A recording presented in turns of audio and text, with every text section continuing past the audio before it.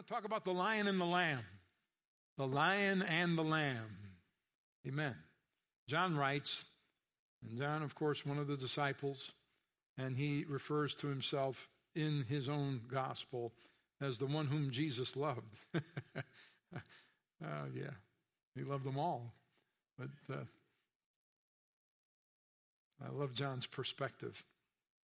And he's given a revelation. He's been isolated by the Roman government and to an island that was reserved kind of like their Alcatraz, the Isle of Patmos. They had divided into two sections, one section where there was ongoing continuous punishment, and another section of that island for those who they considered to be threats against the empire. And while they were not harmed physically continuously, they were isolated from the rest of the society because the Roman Empire didn't want their influence any longer. They had already tried to kill John, and by dropping him into a boiling vat of oil, and to their amazement, he did not die. So they relegated him for a number of years, incarcerated him on the Isle of Patmos. Later he was released, went back to Ephesus where he looked after the mother of Jesus, Mary, until she passed. And John on that island said, I was in the Spirit on the Lord's day. Like he said, no matter my circumstance, this is God's day. It's the Lord's day. And I'm going to worship him. And he began to worship, and the Holy Spirit gave him this book called the Book of the Revelation. And in it he writes, I saw a scroll in the right hand of the one who was sitting on the throne. There was writing on the inside and the outside of the scroll, and it was sealed with 7 seals. And I saw a strong angel who shouted with a loud voice, who is worthy to break the seals on this scroll and open it? But no one in heaven or on earth or under the earth was able to open the scroll and read it. Then I began to weep bitterly because no one was found worthy to open the scroll and read it. But one of the 24 elders said to me, stop weeping. Look, the Lion of the tribe of Judah, the heir to David's throne, has won the victory. He is worthy to open the scroll and its 7 seals. And I saw a lamb that looked as if it had been slaughtered, but it was now standing between the throne and the 4 living beings and among the 24 elders. He had 7 horns and 7 eyes, which represent the 7-fold Spirit of God that is sent out into every part of the earth. He stepped forward and took the scroll from the right hand of the one sitting on the throne. And when he took the scroll, the 4 living beings and 24 elders fell down before the Lamb. Each one had a harp, and they had gold bowls filled with incense, which are the prayers of God's people. So when you pray, don't think those prayers just dissipate into the atmosphere. They are held before the throne of God, and they are still there today. And God will tend to every one of those prayers. And they sang a new song with these words, you are worthy to take the scroll and break its seals and open it, for you were slaughtered, and your blood has ransomed people for God from every tribe and language and people and nation.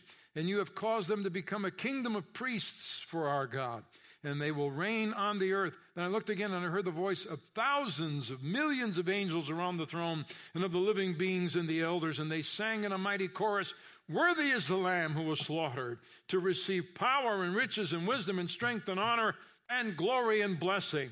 And then I heard every creature in heaven and on earth and under the earth and in the sea, and they sang, blessing and honor and glory and power belong to the one sitting on the throne and to the Lamb forever and ever.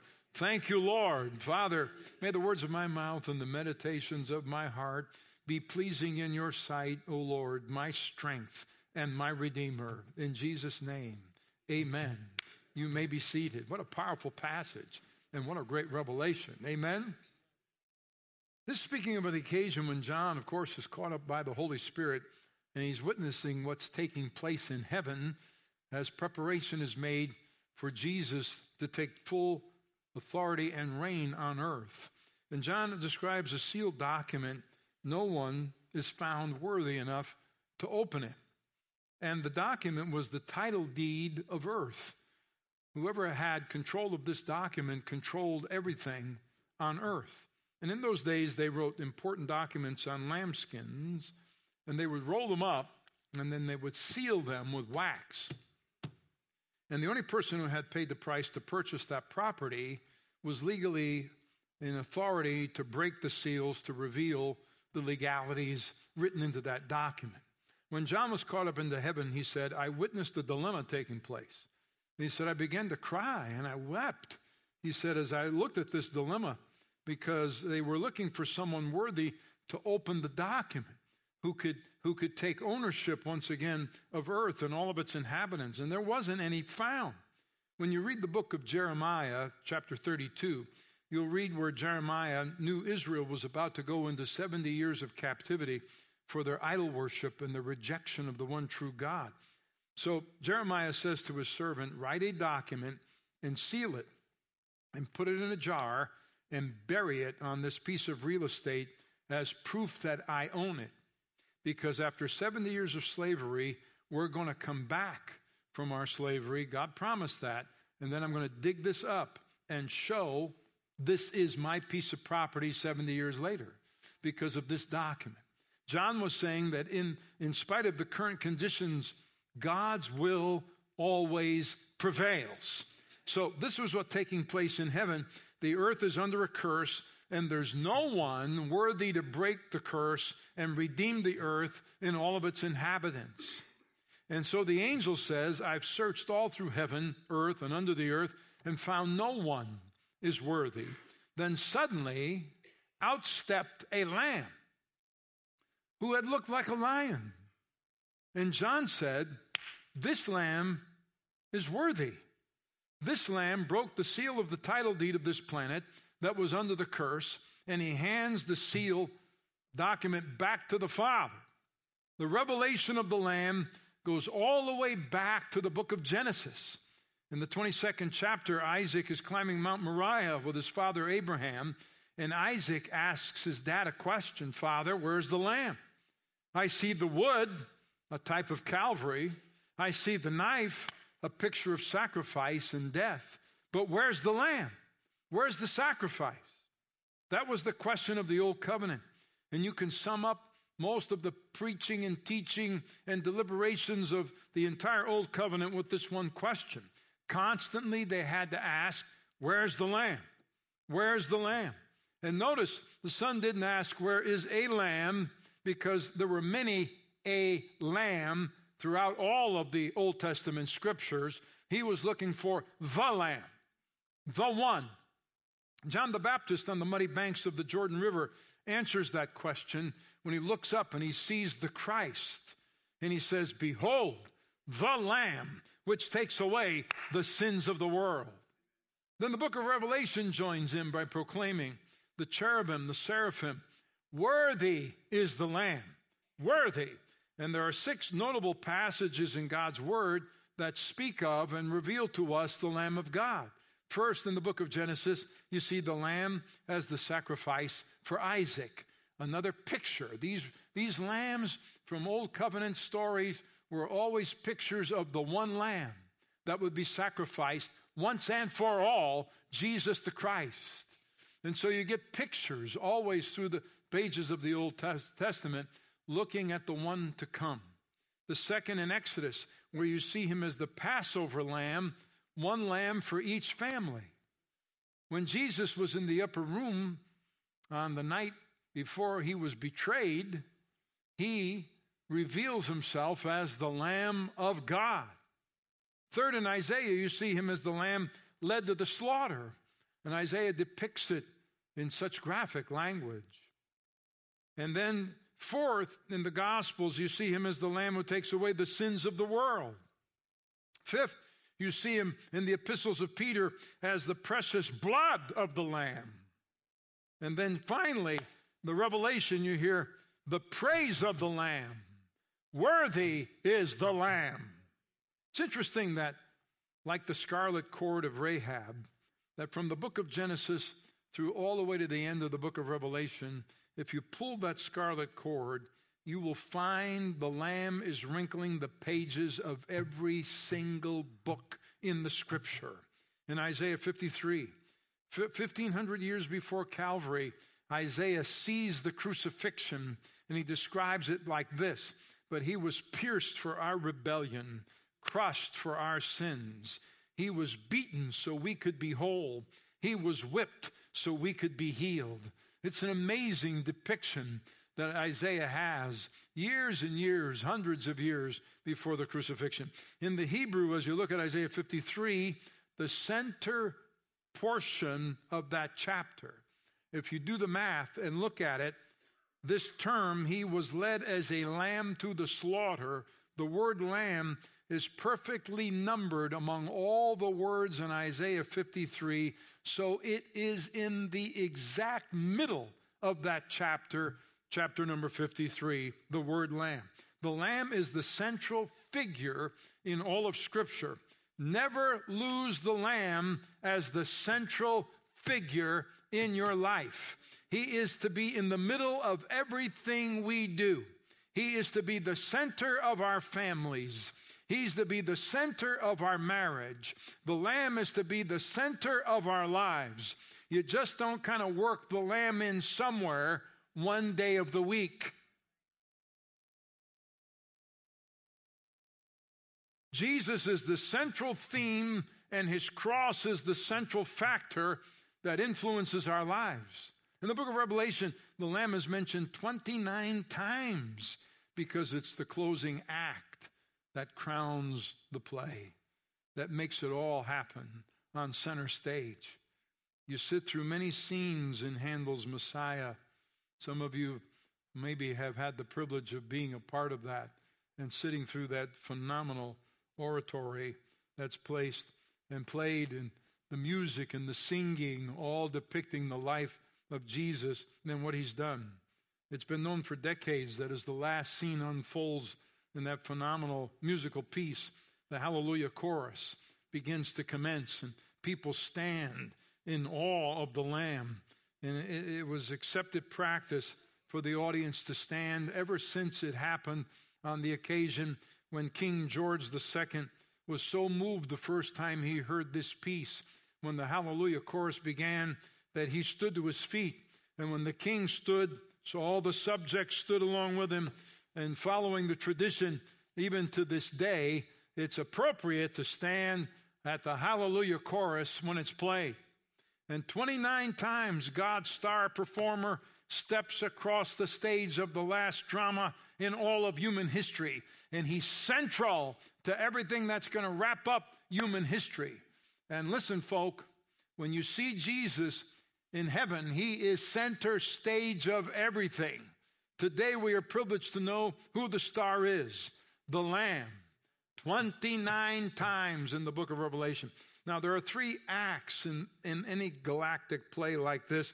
I want to point them out to you in this story. Number 1, the weakness of human civilization. Second, Act 2, the worthiness of the Lord Jesus Christ. And Act 3, the worship of all creation. Act 1, you see the weakness of human civilization.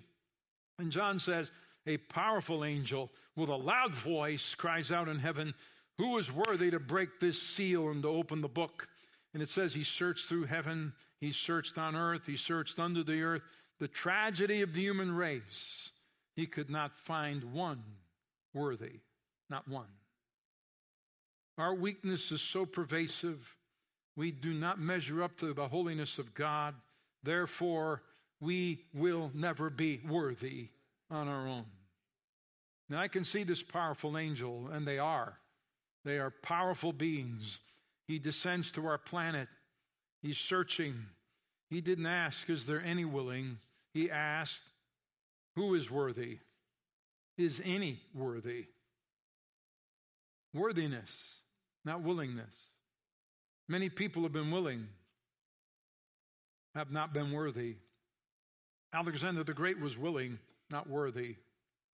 Napoleon was willing, but he was not worthy. Hitler was willing to take over the world, but far from worthy. Stalin was willing, not worthy, not with the atrocity some of these have committed. John said, suddenly I saw a lamb step out, and all of heaven shouted, worthy is the Lamb. That angel searched earth, and he said, I couldn't find one human. The powerful angel projects himself throughout heaven, and he begins to move through eternity, and he begins to search through all of the characters of history. He pulls Abraham aside. Abraham, surely you can purchase and redeem the world back. You're a friend of God. And Abraham responds, I'm not worthy. I lied on multiple occasions. I claimed my wife as my sister. I had fear, questions. I had doubts in my life. The angel pulls David aside, and David, you're a great worshiper. You wrote most of the worship of all the Old Testament. Perhaps you can help us. I'm not worthy. I committed murder. I committed adultery.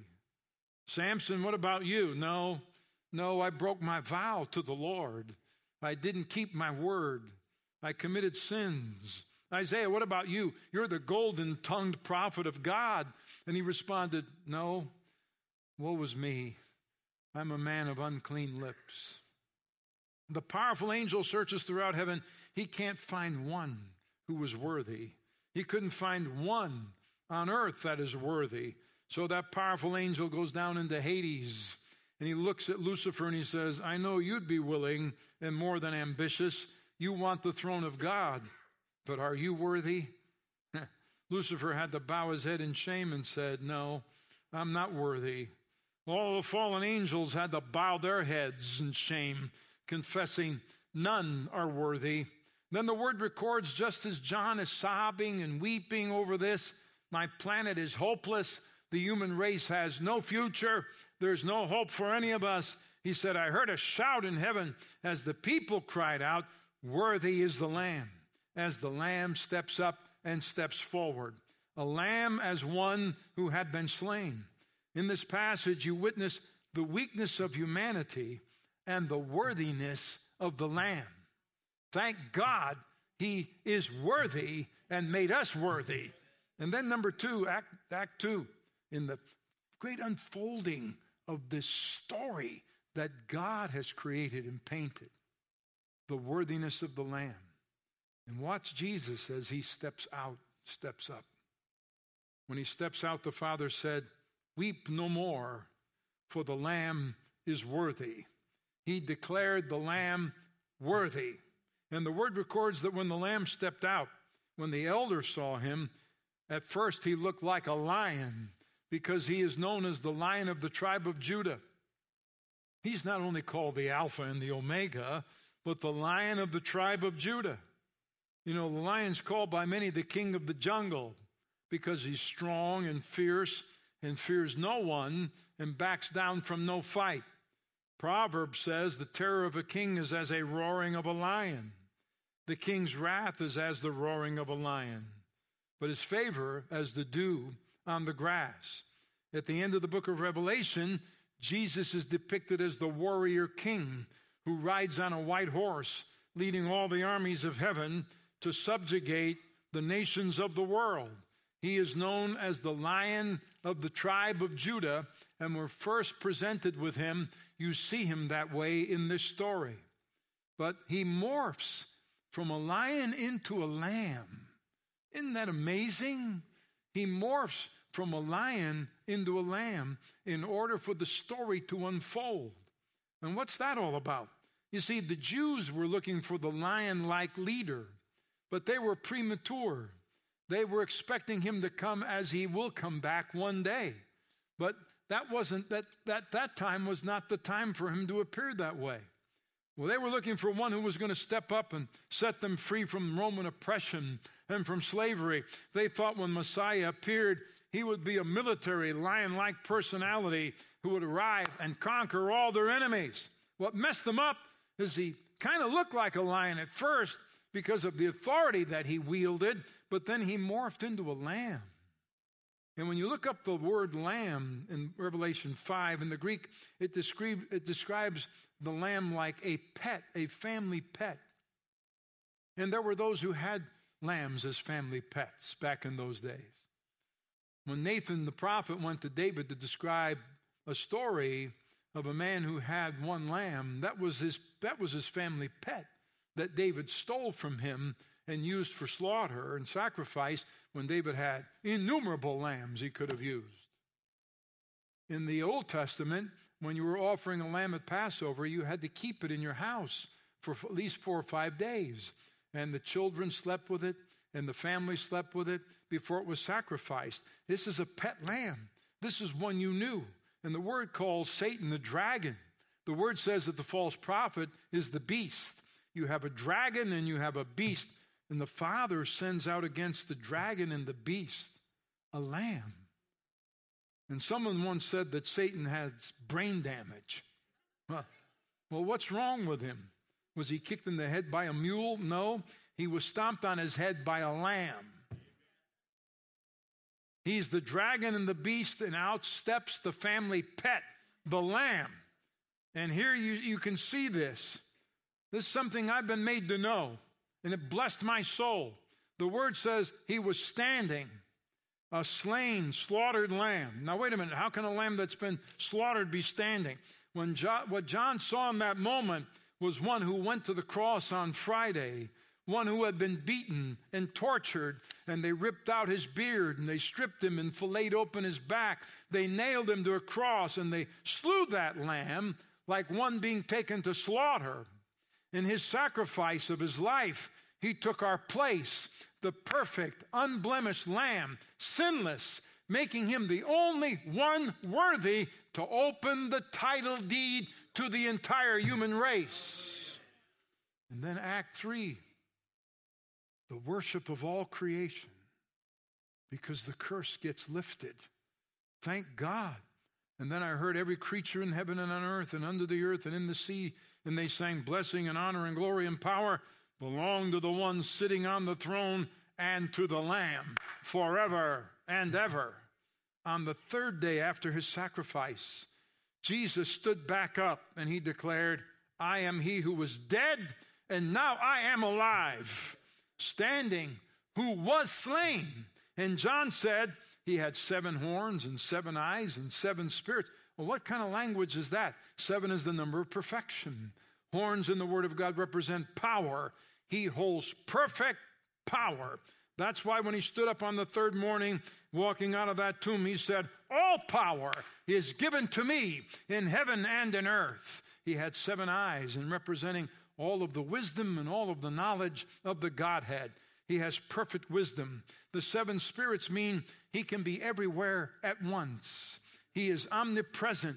You thought he was here, but he's over there and over there and over there and on the other side of the planet all at one time. He has perfect presence. John was carried away in the Spirit, and he said, all of a sudden, out of the center of the throne. It's interesting to note what John saw in Revelation, and then what he sees in Revelation 4, then when he sees in Revelation 5, because he sees a rainbow around the throne of God. And there are thunderings and lightnings around the throne of God. Many people are curious to know what heaven is like. Well, allow the scripture to describe it. The word says that the throne of God sits on a sea of glass. And the word says there's a rainbow, a sign of God's covenant that surrounds his throne. And the word says that John saw in that setting 10,000 times 10,000 and thousands of angels.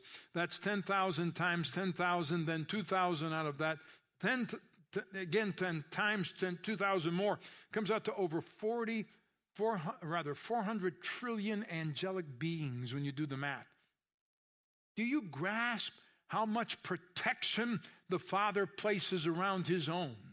How many warriors he has at his command? 400 trillion angels. And John said Jesus steps out of the center of this, and he walks out on stage. In Revelation 4, John describes the rainbow. He described the 420 elders, all these beings with multiple eyes that are worshiping, with seraphim and cherubim, with multiple sets of wings. Some are in the air and some are on the sea of glass. But he doesn't mention the Lamb in Revelation 4. Could it be that John is so distracted by all the sights of heaven, the rainbow around the throne, all of the angelic beings and the elders, that he's not seeing the Lamb? Is it possible in the culture we're living in today to come to church and miss the Lamb? Is it possible to go to an American church and sing worship songs and miss the Lamb? Is it possible to show up every Sunday and leave a church and never truly get to the center of what Sunday celebration is all about? Church is not about you and me. I'm not an entertainer. This is not a club where we come and I'm trying to entertain you. We are here to say it's all about the Lamb of God who takes away the sins of the world. It's always about him. Worthy is the Lamb. Only is he worthy. And John listed 3 reasons why the Lamb is worthy. First, Jesus, the Lamb, is worthy because he created everything, all things. You are worthy, O Lord our God, to receive glory and honor and power, for you created all things, and they exist because you created what you pleased. That's the prerogative of the Creator, isn't it? That's why every life is sacred. And that's why we sign up to do Walk for Life. And that's why we do everything we can to turn the tide against the horrible murder of the innocents that's been allowed to go on in our culture and our country now for decades. Because God, by choice, has created every human being. Everyone who was born comes out of the heart of God in his thought process, out of eternity into time. And God help us. These all belong to him. The answer to everything is Jesus. The why of this intricate universe and all that you are able to behold is Jesus. The why am I here is Jesus. He created all things for his own pleasure. And if you don't give him pleasure, you really don't have a reason to live. Now watch, a great theologian said, I want to quote him, he created all things, yet he never carved his initials in the side of the mountain, but he made them. The theologian said he never patented a sunset, but he made every one of them. He never copyrighted the songs the birds sing every morning, but he composed them. He never branded the cattle on 1,000 hills with Jesus, but he created them and he owns them. He said, the earth is mine and everything on it is mine. Everything created was created by him. That's why Jesus is worthy. Second, Jesus the Lamb is worthy because of his right to conquest. Did you hear what was said here in the scripture? But one of the 24 elders said to me, stop weeping. Look, the Lion of the tribe of Judah, the heir to David's throne, has won the victory. He is worthy to open the scroll and its 7 seals. The elder is speaking of Jesus' victory at Calvary. That speaks to you and me about the fact Jesus is worthy to be praised because at Calvary, Jesus conquered death. At Calvary, Jesus conquered disease. At Calvary, Jesus conquered our past sins. At Calvary, Jesus conquered hell. At Calvary, he conquered substance abuse. At Calvary, he conquered lust and bondages and addictive sexual sins. Jesus the Lamb took it all on his body and hung on that bloody cross and said, I've conquered it all and am worthy of praise. Amen. Conquered it all. And third, Jesus the Lamb is worthy because all creation praises him. That's a beautiful thought in the scripture. And John records what he sees in the Spirit prophetically as we come near to the end of the age. It's amazing what he sees. It's mind-boggling to comprehend this. This goes beyond our finite, under the curse living that we have had to deal with since the fall of Adam. It says that all of a sudden in heaven comes this cry, blessing and honor and glory and dominion unto the Lamb. And who was this worship and praise coming from? Watch it. And I heard every creature in heaven and on earth and under the earth and in the sea. And they sang, blessing and honor and glory and power belong to the one sitting on the throne and to the Lamb forever and ever. All creation, all of earth, in the sea. And that's why we should be good stewards of what God's allowed us to have here. Yeah, you know? Beasts of the fields, sea creatures, all in heaven. They all open, everyone in heaven, and then all the creatures open all their mouths Now, wait a minute. Sea creatures? Yeah. You mean to tell me there's coming a day when sea creatures are going to express to Jesus worship and praise? Imagine this with me. You're looking out over the sea, and all of a sudden, every dolphin, every octopus claps all 8 appendages. Every whale, every baby shark, every perch in the stream, every bass in the lake, every trout, all of a sudden rise to the top, sticks its mouth up out of the water, finding their voices once again. Worthy is the... I wonder what kind of sounds are going to come out of them. The curse is lifted. We found our voice again. And not only the sea creatures, but he looks and sees all the beasts of the field, the mammals, horses and cattle, all lifting their heads and begin to worship the Lamb that's worthy. Even the one who bears the emblem of the curse, that old slithering snake. All the serpents come out of the pits that day. They get out and they open and they begin to hum and they begin to lift their heads and they give worship to the Lamb. And in unison, they open their mouths along with the beasts of the field and the lions and the lambs and along with 400 trillion angels and join their voices. Worthy is the Lamb that was slain. Worthy. The curse is lifted off the planet. Thank God. Amen. Well, Pastor, animals can't talk. They could before the fall of man. Because the serpent walked into the Garden of Eden, walked in, and spoke with Adam and Eve, and they had a conversation with that serpent without even blinking an eye. Remember, Adam named every creature, and he gave them names according to their personalities and their ways. Amazing when you think about pre-curse and what it's going to be like after the curse. Amen? Thank the Lord. I don't know about you. Have you ever looked into the eyes of a creature and that thing you knew was trying to communicate with you and wishes it could? It's amazing. The personalities that God has built. I wonder what they've been thinking and what they're going to be able to express when the curse is lifted. We sing it, our God is the Lion of Judah. He's roaring with power and fighting our battles, and every knee will bow before him. Amen. And God is the Lamb that was slain for the sins of the world. His blood breaks the chains, and every knee will bow before the Lion and the Lamb. Every knee will bow before him. Well, Pastor, I don't know. That's a stretch. I know it's a stretch because we've been living with this for so long. That's our norm. But everything is going to change after the return of Jesus. Jesus will redeem the earth, lifting the curse. Then he'll create a new heavens and a new earth.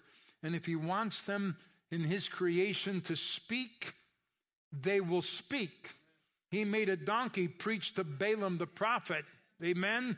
A rooster spoke volumes to Peter. If Jesus wants them to speak, just watch the dolphin open its mouth and cry, "Worthy is the Lamb." You'll hear the lion roar, "Worthy is the Lamb." And I'm telling you, who's going to be there leading the chorus? The redeemed. Those who have been washed in the blood will cry, "Worthy is the Lamb." If Jesus was not made flesh, if Jesus was not born in Bethlehem, there is nothing to celebrate every December. There would be no Christmas. If Jesus had not risen from the dead after his passion at Calvary, there would be no Easter. If Jesus did not create all things, why is everything on earth and throughout the universe all going to praise him? In the Old Testament, if the lamb was judged worthy for sacrifice, then the offer was accepted because the lamb was judged worthy after inspection, that it was without blemish, that it was perfect in all of its construction. And if it was judged, right, then it was used for sacrifice. It was used because it was worthy to be accepted by God. That's why we sing.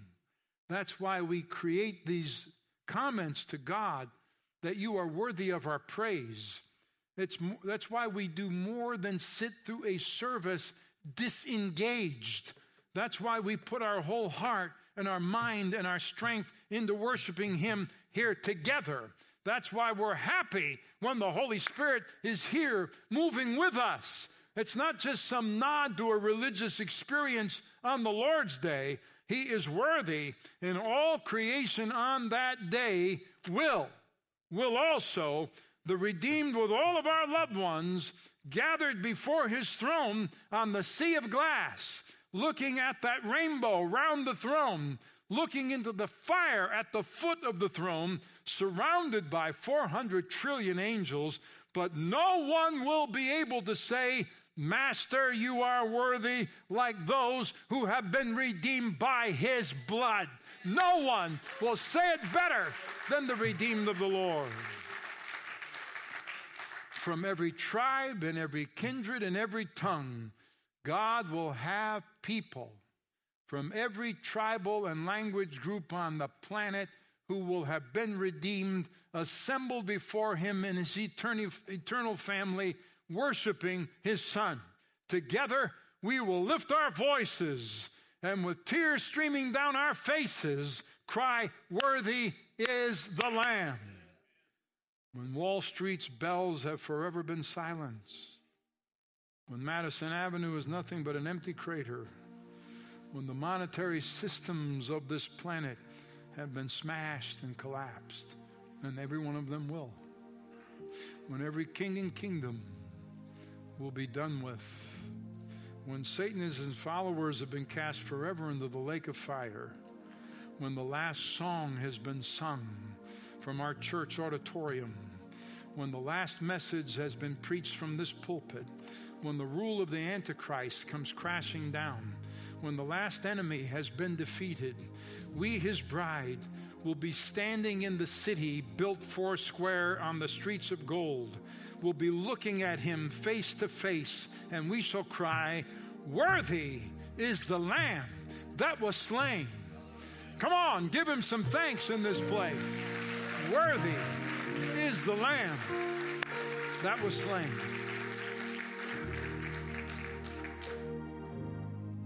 My only chance and only hope of having made it in to that great reunion will be because my sins were washed away through the sacrifice of His blood. Where would we be without Jesus? What kind of fear and dread would be in our heart to know that one day we will stand before the eternal throne of our Creator without any hope whatsoever, had it not been the worthiness of His Son that now transfers to us. I can't comprehend it, that how He's made us worthy to enter in. So where's the Lamb in your life? Who is He to you? He better be in the center of your heart. He'd better be in the center of your family. You for sure better have His blood covering your past. Where's the Lamb? Is He just some kind of a sidekick you kind of rub elbows with once in a while? Or is He the center of your being? The Lamb ought to be bigger in your life than making $1. The Lamb ought to be bigger in your life than any dream you've ever chased. Pleasing and honoring and blessing the Lamb ought to be the center of how you live your life, and everything else rotates around Him and His will. Where is the Lamb? By His Spirit, He's here. The Spirit of God has brought the reality of the Lamb into this room, and His holy presence is present. So let's stand to our feet for a moment, lift our voices and say thanks.